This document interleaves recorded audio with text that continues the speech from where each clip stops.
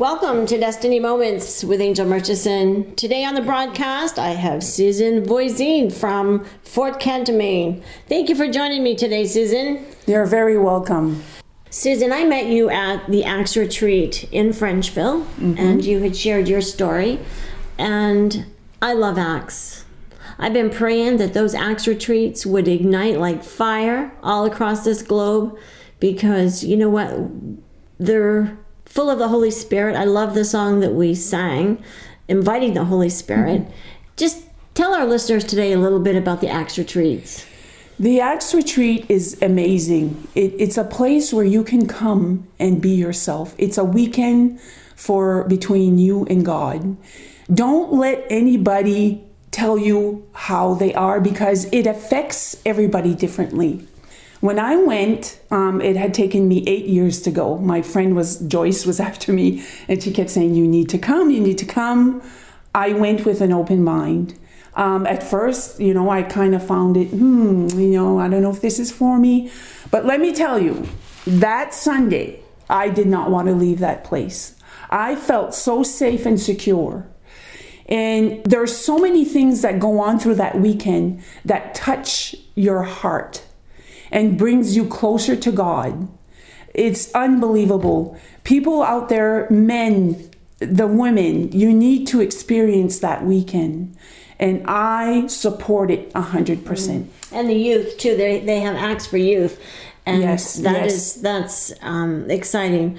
Well, thank you, Susan, for sharing that about the Acts Retreat. And we just join our faith together today for that, and just Amen. declare fire and that increase. Indeed. Well, Susan, you're going to share your journey with the listeners today of how you overcame anxiety and depression. Thank you for being transparent and just sharing your story today. It's real, and it makes people feel like they're not alone. So thank you. You're very welcome. And first of all, I want to be thankful to our Lord Jesus Christ, because He is the one that honestly saved my life. Without Him, I don't think I could have survived it. And I will share that with you. I'm grateful to Him for this opportunity with you, Angel. I know that this is His works. I'm here because I want to share my story to help people that there is hope when you think there is none. Amen. I grew up in a family of 14 children. We grew up in a dysfunctional home. I'll just give you a few tidbits that fueled the fear that I had in me. My father was alcoholic, and I'm sure a lot of people will identify with that. There's a lot of animosity as well, so we'll leave it there. So when I got married, I married an awesome man. I love my husband very much. We've been married for 37 years. We have 2 beautiful children, 2 beautiful grandchildren, and I'm so grateful to God for that. When this started, I think it built up throughout my life, because I knew there was something going on with my body, because I would get red flags, especially when I felt stress. My face would get beet red, my muscles would tighten, all symptoms of the upcoming breakdown that I had. I did not understand it, so I would dismiss it. At a very stressful time in my life, one morning I woke up and my mind was going, but my body could not follow. By that I mean I felt like there was an elephant sitting on me. I couldn't breathe. I felt something was choking me. I could not understand these things that were going on. So the fear was there. The fear makes it worse, because fear feeds anxiety. The pain in my chest was unbelievably uncomfortable. It was a squeezing sensation. I couldn't eat. I lost 40 pounds in 3 months. I wasn't sleeping. Panic attacks was the most awfulest experience in my life. I would never wish that on my worst enemy. The panic attacks are so fearful and scary. It's unbelievable. You lose control of your body. I can't explain it. It just, you try to gain control, but you can't. This went on for a year.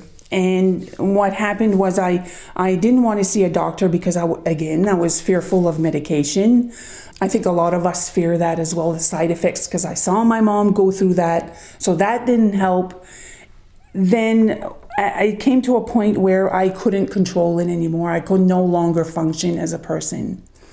And this bothered my husband a lot, which is understandable because he loves me and he wanted to help. So he couldn't understand what was going on. So therefore, myself, I felt like he didn't care. But on the other hand, he did, because he didn't know how. And I understand that now, but at that time, I didn't understand it. It just fueled the anxiety. So having said that, after a year, I decided to go see a doctor to try a anti-anxiety medication because I felt like I couldn't continue. God was there at that time. He kept saying, and I knew this was happening, but your human thinking says, okay, how is he going to do that? So your human thinking is there. We're doubtful. So God was there in the background saying, Sue, I'm here. I'm here, Sue. I'll be here when you're ready. So it's not because I didn't want to listen. It's because I wasn't there yet. And I'll explain that to you later on. So I tried an anti-anxiety medication thinking that this was going to help. This was over.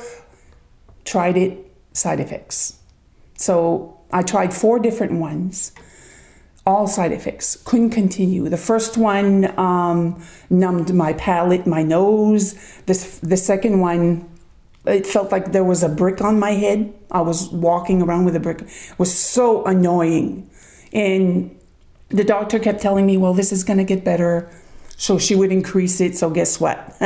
The side effects increased. That one there was so awful. I almost lost it. And without my faith in Jesus Christ, I think I would have ended it there. But my faith and hope was there with him, and he was with me, because there is no way that I would have survived that by myself. No way.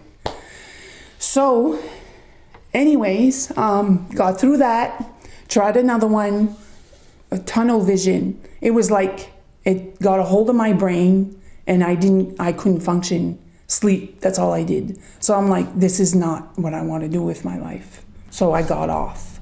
The 4th one got me so anxious that I couldn't sit still. I went walking that day. I must have walked 10 miles. And I was going around the mills and the bridge was there. That's when this evil one came in. Because I was weak. I was vulnerable. And what he was telling me sounded good, but it was not. There was a spiritual warfare. And the thoughts in my mind at that point were, just get it over with. Jump. Sue, just go. Just get it over with. Nobody cares. Your family doesn't care. The doctor doesn't care. There was no one on this earth that was helping me. None. So I became afraid. And then I got in my car. I turned around, and because I didn't trust myself at that point. But God was there. And he kept telling me, come see me. I need to see you. So that was in my mind. So I got in my car and I came here to church. I came in and I just gave it my all. I said, you need to keep me strong because right now I want to end it. And I said, if you can't help me, come get me. So I just laid it all out. I said, this is it. I've had it. And nothing is helping. There's no one here. You need to tell me what to do. Now, Susan, we're at St. Luke's Catholic Church in Fort Kent, Maine. Mm-hmm. And Jesus met you here. He did. On that day. He did. And what did he say to you, Susan? He said, you need to face this. You need to face this demon. You need to face the fear. You need to face this and fight it. It is not going to be easy, but I will be with you every step of the way. Excuse me. I don't mean every time I say this talk to people, I tell myself I'm going to be strong and overcome. But there's so many people that I want to help, and I've had, there's still people that are contact me and ask me how I do it. The first thing that I'm going to say is, if you do not have faith, you will not survive. You will not, because how can I say that the feeling of anxiety and depression is so strong. And this is how I describe it. Depression and anxiety are such a cruel punishment. There are no fevers, no rashes, no blood tests to send people scurrying in concern. Just the slow erosion of self, as insidious as cancer. And like cancer, it is essentially a solitary experience. A room in hell with only your name on the door. When things are physical, people have compassion. When it is mental illness, people are cruel because it is unseen. And that is so much on point. How do I explain the feeling of anxiety and depression? The anxiety and depression is your body reacting to your thoughts. Whatever is going on in your mind at that point, your body will react to it. And what I mean by that is, whatever emotion we have, whether it be anger, fear, happiness, excitement, all emotions, at that point in your life, your nerves are so raw that it will automatically attach itself to that emotion. And your body will react to that, and it will react in pain. And for me, it was my face getting beet red, the feeling of somebody choking me, the fear, the sensation in my chest, the squeezing. Those were all symptoms of anxiety. After that, the depression came in, the feeling of heaviness, hopelessness, dread, all of that combined together. So I had both coming at me. So it was so heavy that I cannot describe the feeling, the hopelessness at that point that I felt. Do you have any idea when that got entrance into your life? Was it in your childhood, do you believe? I think it started there with the fear. And I think with the examples that we grew up with, right, was connected to that as well. For me, my mom was such a very spiritual woman. I will be eternally grateful for that gift from her. She is the one that instilled that in us. She loved Jesus so much, and we saw so many examples by her. In our upbringing, she actually probably saved a lot of us. Praise God. So I am taking that gem. It's a jewel, it's a gem, it's a gift. And I'm forever holding it in my life, to my heart. And I am showing this to my children and my grandchildren. Because it's a gift that is so important in this life today. Because of all the pressures, of all the stresses, and all of that combined, we need that. We need that gift to hold on to, because when these things come into our lives, it saves us. And I am a walking person, living person, proof that Jesus Christ is a healer. He healed me. I want to come back to the day that you came to the church and you said Christ is your healer. And I so believe that, because his word said in Psalm 107:20, it says, I sent my word and healeth thee and saved thee from thy destructions. That's his word. Yes. And his word is rich. It's richer than any bank, isn't it? It's a gift beyond measure. Once you have that instilled in you, it's so amazing. His grace is unbelievably, I can't explain it. I was born a Catholic. I was raised a Catholic. I loved God. I came to church. I sat down in church, said my prayers, But I always felt there was more. There was more there. And when I was a little girl, I used to talk to him all the time. And when I was fearful, I used to call upon him. So he knew I knew he was there. And that has a lot to do with my healing as well. Now that I have gone through this, I've come so much closer to God. And I'm grateful for that. As hard as that was, that I almost lost my life, I am grateful to him for that because I'm so much closer to him. So that voice was telling you, jump, jump, jump off a bridge. Because that's when he attacks you, when you're alone. When you're alone, when you're vulnerable, when you've lost hope, that's when that voice comes in. And it's so powerful. But God is more powerful than him. That's right. You know, I tell people, Susan, that when those thoughts come, the scriptures tell us, casting down imaginations and every high and lofty thing that exalts itself against the knowledge of God. Now, God would never tell anyone to take their life. God would never tell anyone to jump off a bridge. Never. So those thoughts, we have to take that captive and we have to pull that down. Yes. To tearing down of strongholds. And we know that people are losing hope all over this world. We know that God is a God of hope. I remember Sister Mary Kelly. She was the nun in our city in Presque Isle, and that was what she wanted the world to know, that God was merciful and full of hope. I love that lady. She is just dear to my heart. And Susan, that's what you're saying to the listeners today, that there is hope. There is nothing that you could ever do or that you will do in your future, you've done in your past.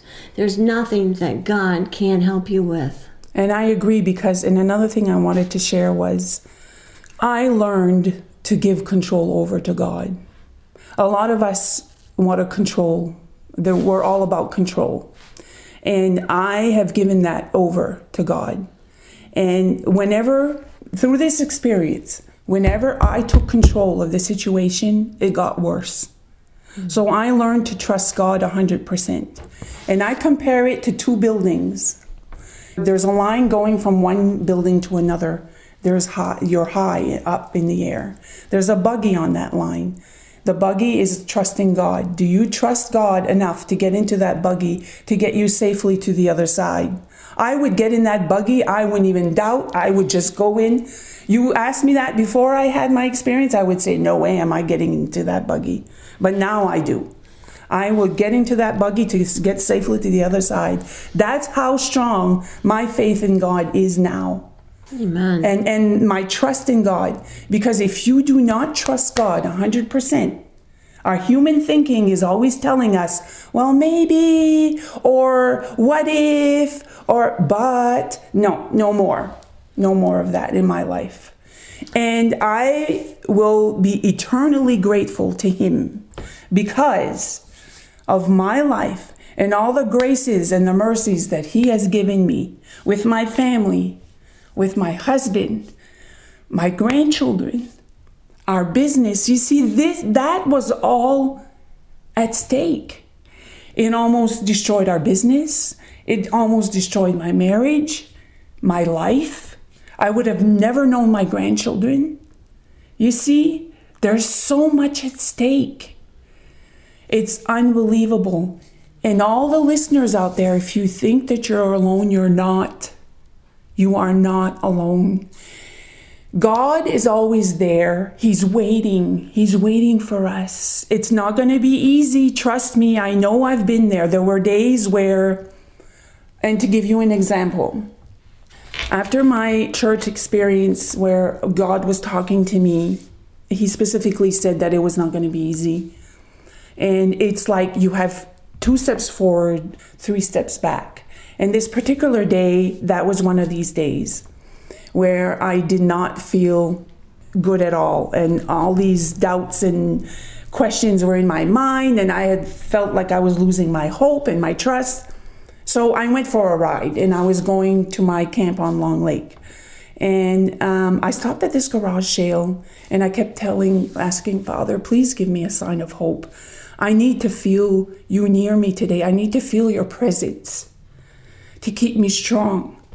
So I stopped at this garage sale, and there was only one table of stuff. So I went around, didn't see anything, and something kept telling me, you need to go again. So I did. And I saw this little book in the middle of the table, and I noticed it's a Bible. And it has a rose on the page. And my favorite Bible verse is on the page. Trust in the Lord with all your heart, and lean not on your own understanding. In all your ways acknowledge him, and he will make your path straight. Do not be wise in your the light is up. Do not be wise in your eyes. Fear the Lord and shun evil. So this was so powerful to me. I was like in awe. I was just standing there, and I was like, oh my God, he's talking to me. He's talking to me. And this was an actual thing in my hand, and God is talking to me. Amen. So I go in my car, and I go to my camp, and I was so anxious to look at it, and I see this little button on the side, and this starts.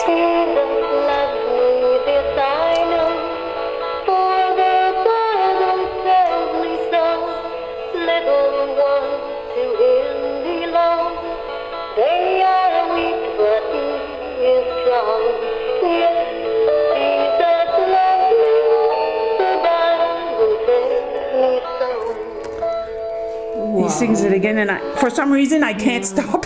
That's okay. So it's a good background music. Jesus loves his people. I got on my knees and I said, thank you, Jesus. Thank you, God.